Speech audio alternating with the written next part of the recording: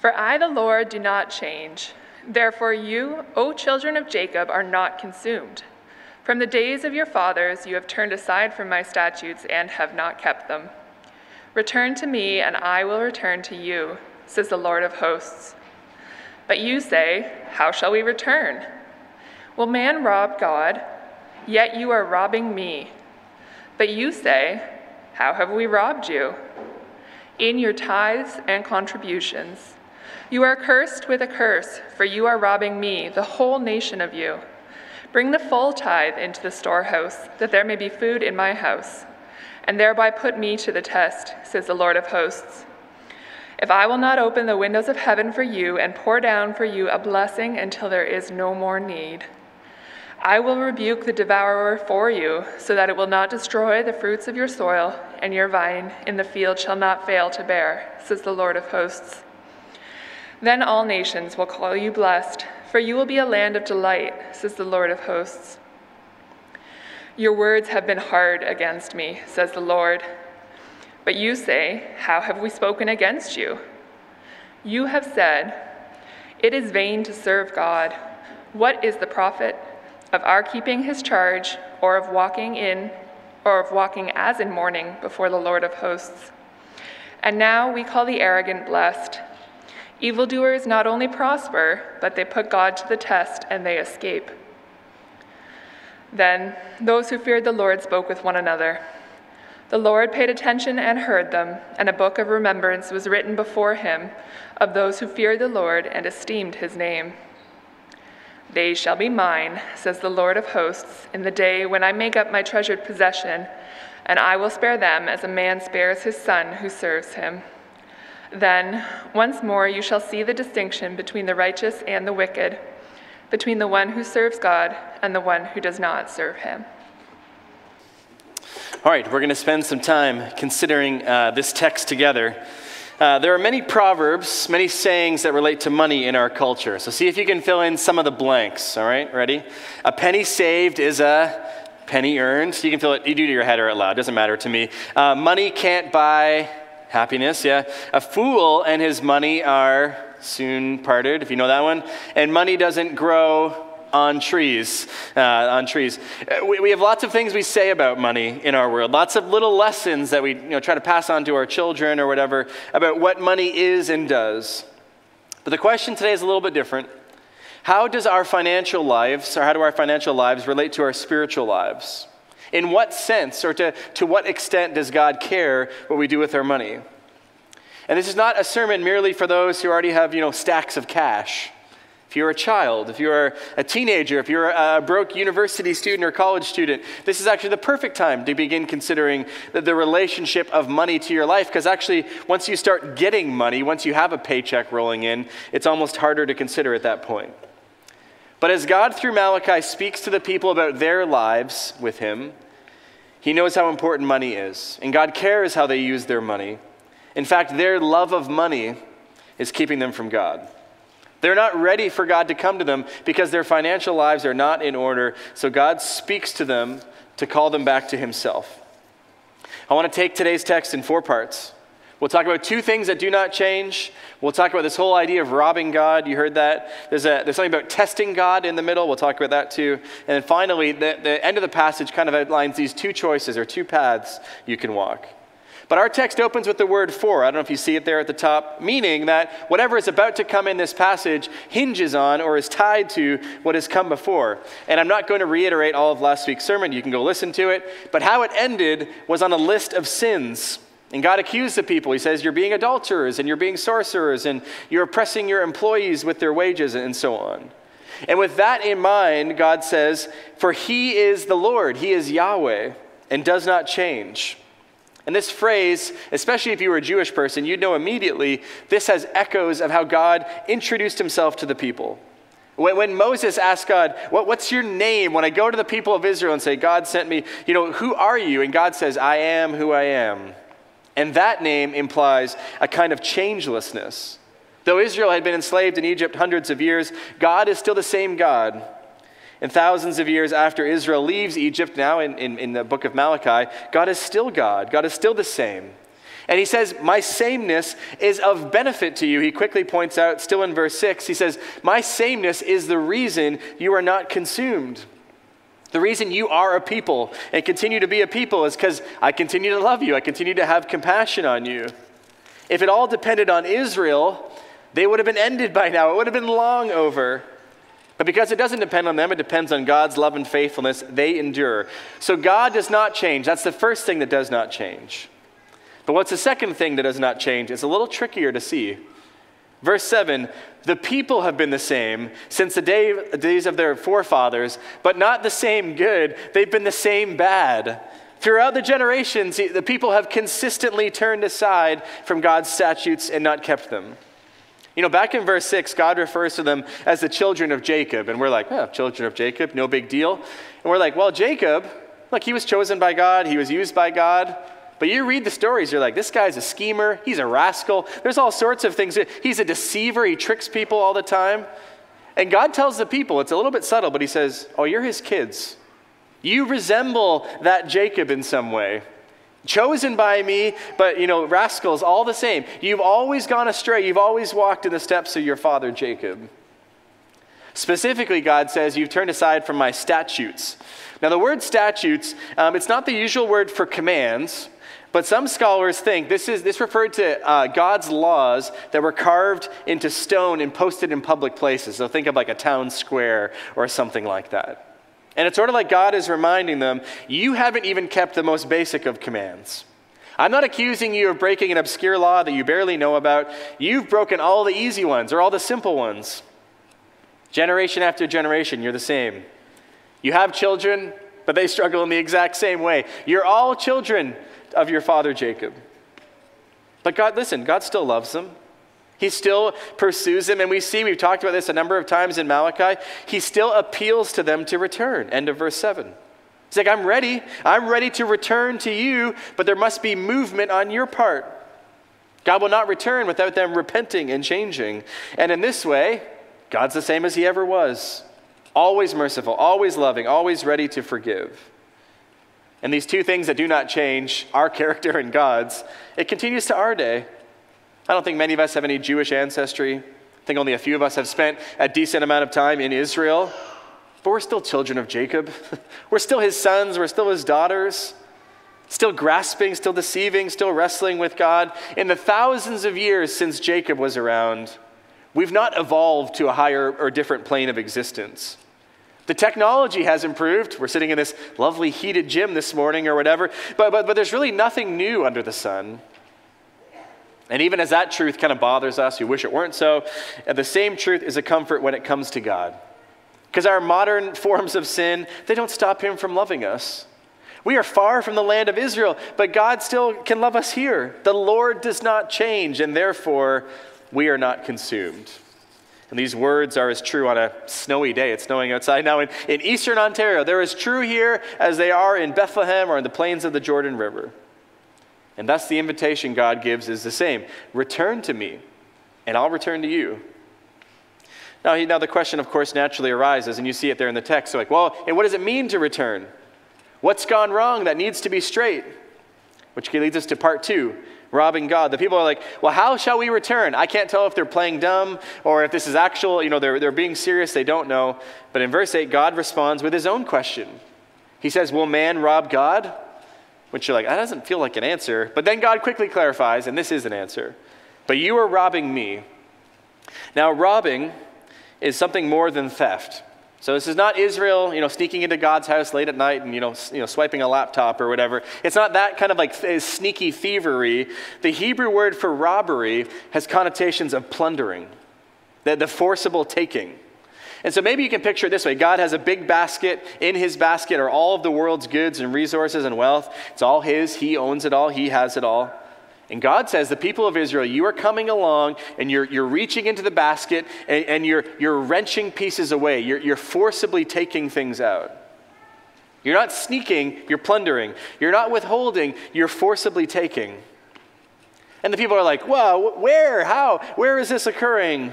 They throw up their hands again. And God replies, it's happening in the tithes and contributions. Now this requires just a bit of explanation, so hang with me here. The people of Israel were commanded in the law of God, offer back to God 1/10, which is a tithe, 1/10 of everything the land produced. So if you're a barley farmer and you grow a bunch of barley, you give 1/10 of your barley to God. Or if you grow grapes and you make wine, you give 1/10 of the wine or the grape harvest. And these products, these tithes, they were used for three purposes. They supported full-time ministry workers, aka priests, temple workers, and their families. They were used for relief of the poor, and they were used for the number of annual feasts and festivals and celebrations. So all of Israel is supposed to bring a tithe to God, but also there were other contributions over and above a tithe that were given on different needs and occasions. And it's kind of a long list. There's a lot in the law. We don't have time to get into all of it. But think of it this way. A normal Israelite might expect 15 to 20% of their annual gross production, whatever you're producing, would be given over to God for spiritual purposes. Now, interestingly, this is actually kind of low for ancient times. Egypt, during the time of Joseph, you can read about it, they exacted a 20% tax straight off the top from all their citizens. Other ancient nations, we have some history that suggests anywhere from 1/3 to 1/2 was quite common. But these tithes and contributions, they were the expectation for God's people. And really not just expectation, but if withheld, God says, constitutes robbery. See, you need to understand, Malachi is saying there's a very different mindset for the people of God when it comes to their wealth. Malachi says you shouldn't begin by picturing everything belonging to you and then you give God a little bit back so that he's happy. No, the biblical mindset is you begin by picturing everything belonging to God, and if you take from God more than what he has allotted to you, 80, 85% or whatever, if you take back more than that, then you are robbing God. See, most of us begin this first way. We think my salary is $2,000 or $5,000 or $10,000, however much you make a month, and it all belongs to me. And out of my money, I will give this much to God. That's where most of us begin. We begin with us and we work backwards. But the Old Testament biblical mindset is different. Everything belongs to God, and we decide what to do with what's left over after tithes and contributions. And it's a very different way of thinking about your life. It's much more akin, this isn't exactly right, but it's close enough. It's much more akin to having some automatic withdrawal program, where money comes off your paycheck, it just never hits your bank account. It's going to RRSP or whatever, but it's just money you don't see. And that's sort of what Malachi is saying. All things are God, all things are God's, and he gives us what's left over after tithes and contributions. Now, one other wrinkle that's important. If you ever had a garden, in your backyard or whatever, or if you grew up on a farm, lived around a farm, you'll know that calculating 10% of your produce is kind of tricky. Now, many of us have salaries or at least like an hourly wage of some kind, and you're like, it's really easy to calculate a percentage. But if you're growing olives or growing sheep, growing beets or whatever, like 10%, it's a little bit tougher. And my point with saying this is the tithe was always an internal measure, not really an external one. It would have been really hard for a random priest to say, oh yeah, that's 10% of your barley harvest this year. This standard is mainly given to God's people to measure themselves by. Now, God would know, of course, but that's about it. It was really between you and God. The priest isn't weighing out all your cabbages to see, did you bring enough cabbages to equal 10% or more? But to return to our text, the problem in Israel, people are running away from God by not giving to him what's already his. They're refusing to return the tithes and contributions to the one who ultimately owns them. Then God says, you're robbing me. All of a sudden, the sort of capital A auditor, God, shows up and your account is short. You haven't been living up to this. And there's sort of an interesting textual thing. End of verse 9, God says, the whole nation of you is guilty. And the Hebrew there, it's kind of fun, they use this word goy for nation. And you're like, well, whatever. What does that mean? It just means that was normally a word used for all the pagan Gentile nations. What God means is, you are living like a nation, but not my nation. You're living like all the other nations. You're just an average nation. Now we might imagine that Israel had some good excuses for this robbing of God. Historically, economic times were difficult. There was war, there was droughts, pestilence. Economically, they weren't flourishing. Perhaps many of the people were just trying to get by. Or maybe some of the people were giving less because they were worried for the future. Who knows what might happen next year? The Persians might be back. We better save while we can. Or maybe they felt like their giving was being wasted. Why are we giving to this festival, this feast, that seems unnecessarily extravagant? And if we had the time, we could probably sit together and figure out a lot more reasons the people were failing to give. But it sort of doesn't matter, because verse 9 tells us they are cursed with a curse for their robbing of God. Their reasons, whatever they were, weren't good enough. God commanded them to give, and they weren't. Now, the exact nature of the curse isn't spelled out. We don't know. What does it mean that they're cursed with a curse? It doesn't say. But if you reverse the blessings in verse 11, it's quite likely that we can imagine the curse to be something to do with pests, droughts, and just a general underperformance of their crops in barns or whatever, which also are covenant curses promised in the law. But whatever the reason for not giving, God says it's sinful and it's keeping you apart from me. And at this point, we have to ask important questions, don't we? What is the relationship between Old Testament believers and us, if you're a Christian? Is it sinful for Christians to refuse to give? Or perhaps more relevant, at what point does a lack of giving become sinful? 5%? 10%? Net or gross? What if you can't feed your family? There's a lot of questions. The New Testament perspective on giving financially is this. I'll give you a couple things to think about. A tithe is nowhere commanded in the New Testament. We don't have that kind of language. Rather, we get general statements like 1 Corinthians 16, verse 2. Paul's writing to the Corinthians, and he says, on the first day of the week, aka Sunday, each of you put something aside and store it up as he may prosper. How much should you give? Paul says, according to your prosperity. It's like, okay, well, thanks. That's one guide rail. Acts 20:35, Paul is quoting Jesus. He says, as the Lord Jesus himself said, it's more blessed to give than receive. That's another guide rail. It doesn't tell us, just says it's a general commendation. 2 Corinthians 8:7, see that you excel in the grace of giving. And we could go on and on. How much should you give? All the New Testament writers are not going to give you any specifics, especially compared to, a tenth. Okay, I got that. I know how much that is. We don't have those specifics. We have guidelines. We're told to be as generous as God has been towards us. Okay? We're told to be sacrificial as Christ was for us. We're told that our generosity or lack thereof is a proof of our love or lack thereof for God.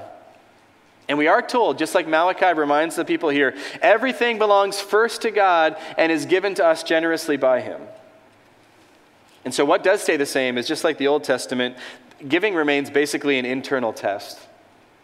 It's very hard for me or anyone else in your life to audit you and to say, yep, that's enough, or no, that's not enough. A tithe may be a helpful guideline, but it doesn't always apply very well. How is a child supposed to tithe? What about someone on a fixed income?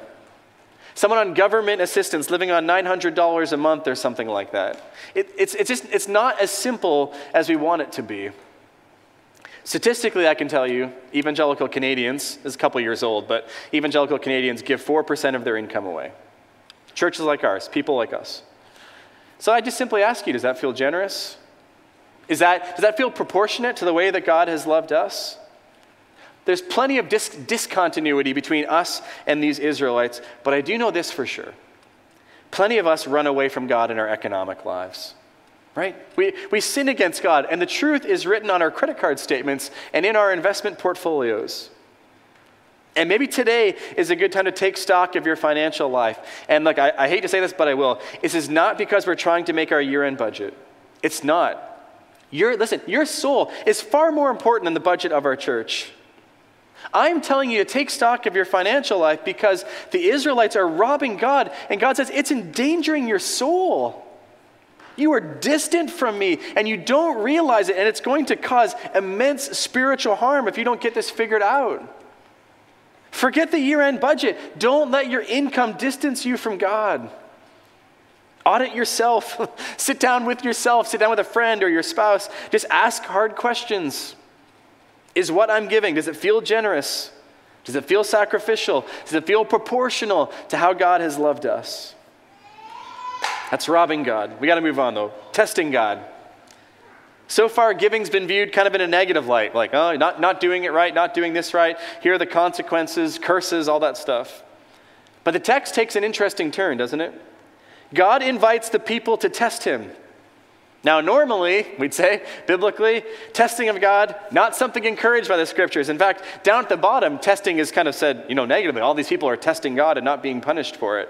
But God says, if you look at verse 10, bring the whole tithe into the storehouse and thereby put me to the test. He invites them to test him. He says, bring in the whole amount, bring in everything you're supposed to bring in, and see if I don't throw open the windows of heaven and pour a blessing down on you. And if you read in verse 11 and 12, God further promises, if you're faithful in your tithing, he will be faithful in his blessing. He'll rebuke the pests. No more rats, no more bugs eating your crops. The vines will be plentiful. All the curses will be reversed, and all the nations will look at Israel and say, oh wow, how blessed their land is, how much their God loves them. The opening of the windows of heaven. It's kind of difficult to translate, but I want to give you an illustration that I hope will convey it. A couple weeks ago, Jen and I, my wife Jen, we were hiking in Algonquin, and just inside the eastern gate of the park, like that big stone entrance to the park, there's this trail. It says like logging museum or logging history or something like that, just like a little trail by the road. And as you walk along this trail, you go by a lake, and then towards the end, there's like a small river where the lake drains out. And they've built a wooden chute into the place where the river meets the lake. And what loggers used to do in old times is they'd chop down all these trees, in the park, and they'd float there. They'd get them down to the lake, and they'd float them over there. And they had this gate built at the top, and they'd close a sluice gate, like a little wooden wall. They'd slide it down, and it would dam up all the water in the lake. And the water would build up and build up behind it, and these logger people, they'd get all the logs lined up, and when they were ready, they'd open the sluice gate, and the rush of water going down this chute would carry all the logs through this small river to the next lake, where they could be floated or, down to some, factory or sawmill or whatever. But for days, water would pile up behind this gate until the loggers were ready. And this, I would submit to you, is a picture God is giving Israel. He's like, I've closed the gate. All the blessings are piling up behind it. They're ready. They're there. I stand ready to give them. But until you're ready, I'm going to hold back. He says, I'm waiting for your economic repentance. And once it comes, God says, I'm going to open the gate. The blessings will come rushing forth, and you'll see it, and you'll feel it, and it will pour down on you. This is a kind of re-promising of covenant blessings. You read Deuteronomy, this is what God has said all the way along. If you will be my people, if you will do what I ask you and obey my law, I will bless you. But if you don't, if you won't, then I'll curse you. It's this one-to-one relationship. It's very direct and concrete. And though Malachi comes thousands of years after the law, God says, I haven't changed. These same blessings are available. I'm waiting for you. Now, this promise, I think, makes some of us feel uncomfortable. Because it feels like prosperity, what's called prosperity gospel teaching, which says, believe in Jesus and you will be healthy, wealthy, and wise. But that view, that teaching, it's erroneous, and it puts the benefits of God ahead of God himself. The primary instruction of this passage, and indeed all of the scriptures, is return to God.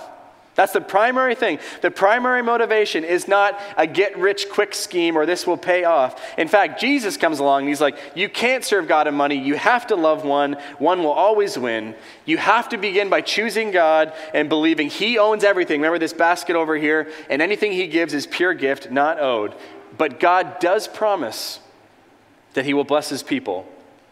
In general, the people of God, when faithful, when obedient, were blessed. And that includes economically. Now, were there faithful but poor people in Israel? Yeah, there were. We actually have a number of examples in the Old Testament of that. Were there faithful prophets and priests who did their duties and were persecuted? Yes, of course there are. This is not a universal principle to be applied to on an individual level to all the people with no exceptions. But in general, particularly in the Old Testament, if you obeyed God, you could expect, and you should expect, according to Malachi and other places, blessing. Now in the New Testament, down through the ages to us, it gets more complicated. Because the land, the temple, the blessings are more spiritual than physical. We're freed from the tithe and told to be generous, But then also the curses and blessings of the covenant are not exactly the same. We don't have an ancestral land. We don't have a temple. We don't have an earthly king. We don't have an earthly kingdom that can get cursed or blessed. In Christ, we have every spiritual blessing we could have. But I will say this. If you follow the Scriptures' teaching on money, on wealth, if you live wisely according to the Scriptures, that normally results in blessing. And I have 1,000 caveats I want to offer to that statement. But listen, the Proverbs about money are generally true. If you work hard and spend and save diligently and you give generously and you look carefully towards the future and you avoid foolish mistakes, look, those things normally pay off. Not in piles of wealth, but in a reasonable life. And of course there are exceptions. Many Christians are entirely faithful and don't see any economic benefit. Economic hardship, poverty, that's not the same thing as sinful living. Neither is wealth equivalent to faithful living.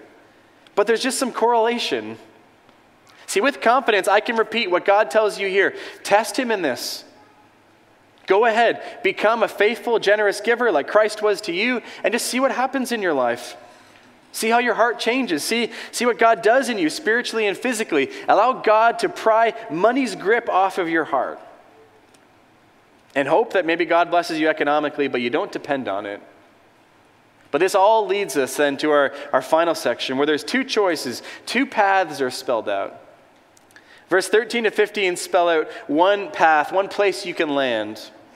You can conclude that following God is simply not worth it. Do you see that in verse 14? Some of the people are like, it's vain. it's not worth it. Why? They say there's no profit in it. I don't think that financial word is any mistake. Do you hear the attitude? Where is the profit? Where is the gain?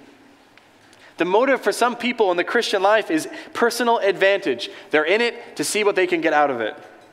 And they come to a church or they come to a small group or whatever because they think it's going to give me good business contacts, it's going to make my spouse happy, God is going to bless me in some way. But the bottom line of this first view is not God, but the self. And once it becomes apparent, as it always does at some point, that you're not getting ahead and you're not being advantaged, they just leave it behind. What's the point of tithing? What's the point of worshiping, they say, if it just costs you something, if you just have 10% less money at the end of the month? I'm not sure how many of us would have the courage to admit this first perspective out loud. But I assure you it is a temptation for some of us. We're children of Jacob, remember? There is in us some remnant of this attitude that wants to spend and save on ourselves, and we chafe at giving, and we refuse to trust God, and perhaps more tellingly, as this passage goes on, we envy the wicked. Do you see that in verse 15? This first group says, all the arrogant people are blessed. All these evildoers, they're getting ahead, and there's no consequences for the sin. Friends, is this attitude present in your heart? Beware the envy of the wicked who are prospering. And beware the fickleness of your own heart that wants to make cost-benefit analyses to following God and try to calculate, is it worth it? See, this first choice is sort of a selfish pragmatism. What's the profit? Second choice is different. Verse 16 to 18. Some hear the rebuke, and it says they fear God. They take God seriously. They realize my economic life, it doesn't match up to what God has commanded. And so this group of people get together and we're all going to work together to make God our priority. And this again is a brief reminder of the importance of community. It's just so essential. The Christian life and the financial part of the Christian life becomes very hard without support. Without other people doing it too. But if the people of God can band together and they write their names down, they're like, let's get a book, and we're all going to put our names in the book, and we're all going to say, we want to follow God. That becomes very important. See, when you hear the demands God makes of your financial life, the second option is to fear him and walk in obedience. But what I want to show you, what I want you to see here, is that the obedience of the people, it's beautiful, it's inspiring. What I want you to see is the response of God to the response of the people. What happens when God's people do their best to obey? Look at verse 17. We'll finish with this. God speaking, they shall be mine. They will be my treasured possession. I will spare them. And in verse 18, the whole world will see the distinction between the righteous and the wicked. This is grace and mercy. People who've wrecked their economic lives and were far from God, people who'd loved money too much and they'd been stingy and not generous, when they repent, God moves toward them in grace. Do you see, to the people who say, I will give up a small portion of my earthly treasure, what does God say? He says, I will make you my treasure. To those who give up the tithe, God says, I am going to spare you. See, in our service every week, when you look through the bulletin, there's these headings. They're in those little black section where it says, God calls, and God cleanses, and God communes, and God sends. And look, this same dynamic is all over the passage. God calls to them in their sin, reminding them of his goodness, or God calls to them, reminding them of his goodness and love. And then he cleanses them from their sin. He offers forgiveness to any who would turn to him. And then he communes with them. He promises his love and blessing to make them a treasure. And he promises to walk with them, to send them into the future where he will be with them and make them his own. So of course we participate. Of course we make important choices. But what I want you to see is that God is the main actor in this text. And it's to him I invite you. My plea this morning is not just, could you change your credit card habits a little bit? No, return to a God who loves you and wants to cleanse you and walk with you and make you his treasure. And it is at Christmas and on the cross we see the lengths to which God will go to call back his people mired in economic sin. So to those who struggle with greed and envy and selfish spending, to those of us who've not treated God as God in our financial lives, listen to me. Christ died for that too. He died and he rose so that you might become free and generous and forgiven and joyful. Let's pray. Lord, we come to you as people whose economic lives are at best suspect and probably largely a mess. And we need to be cleaned up. We're not ready for you to show up and audit us, Lord. So please help us. Please change our hearts that we might love you first and most and best. And secondly, may our actions fall in line with new and different hearts. We ask this in Christ's name. Amen.